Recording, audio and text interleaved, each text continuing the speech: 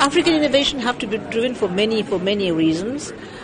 We need to build capacity. We need to address the needs of the people through all the health issues which are cropping up. Especially I have in mind the neglected diseases on the continent, because we've seen programs work very well for AIDS, for malaria, tuberculosis, well-funded projects, but we also have to relook at some of the key issues which may not get the necessary attention but which are very important for the continent. And to be able to do that, we need to raise awareness, we need to help build capacity in terms of education access, and of course connecting issues like water, agriculture, food security. All these have impact on the health component.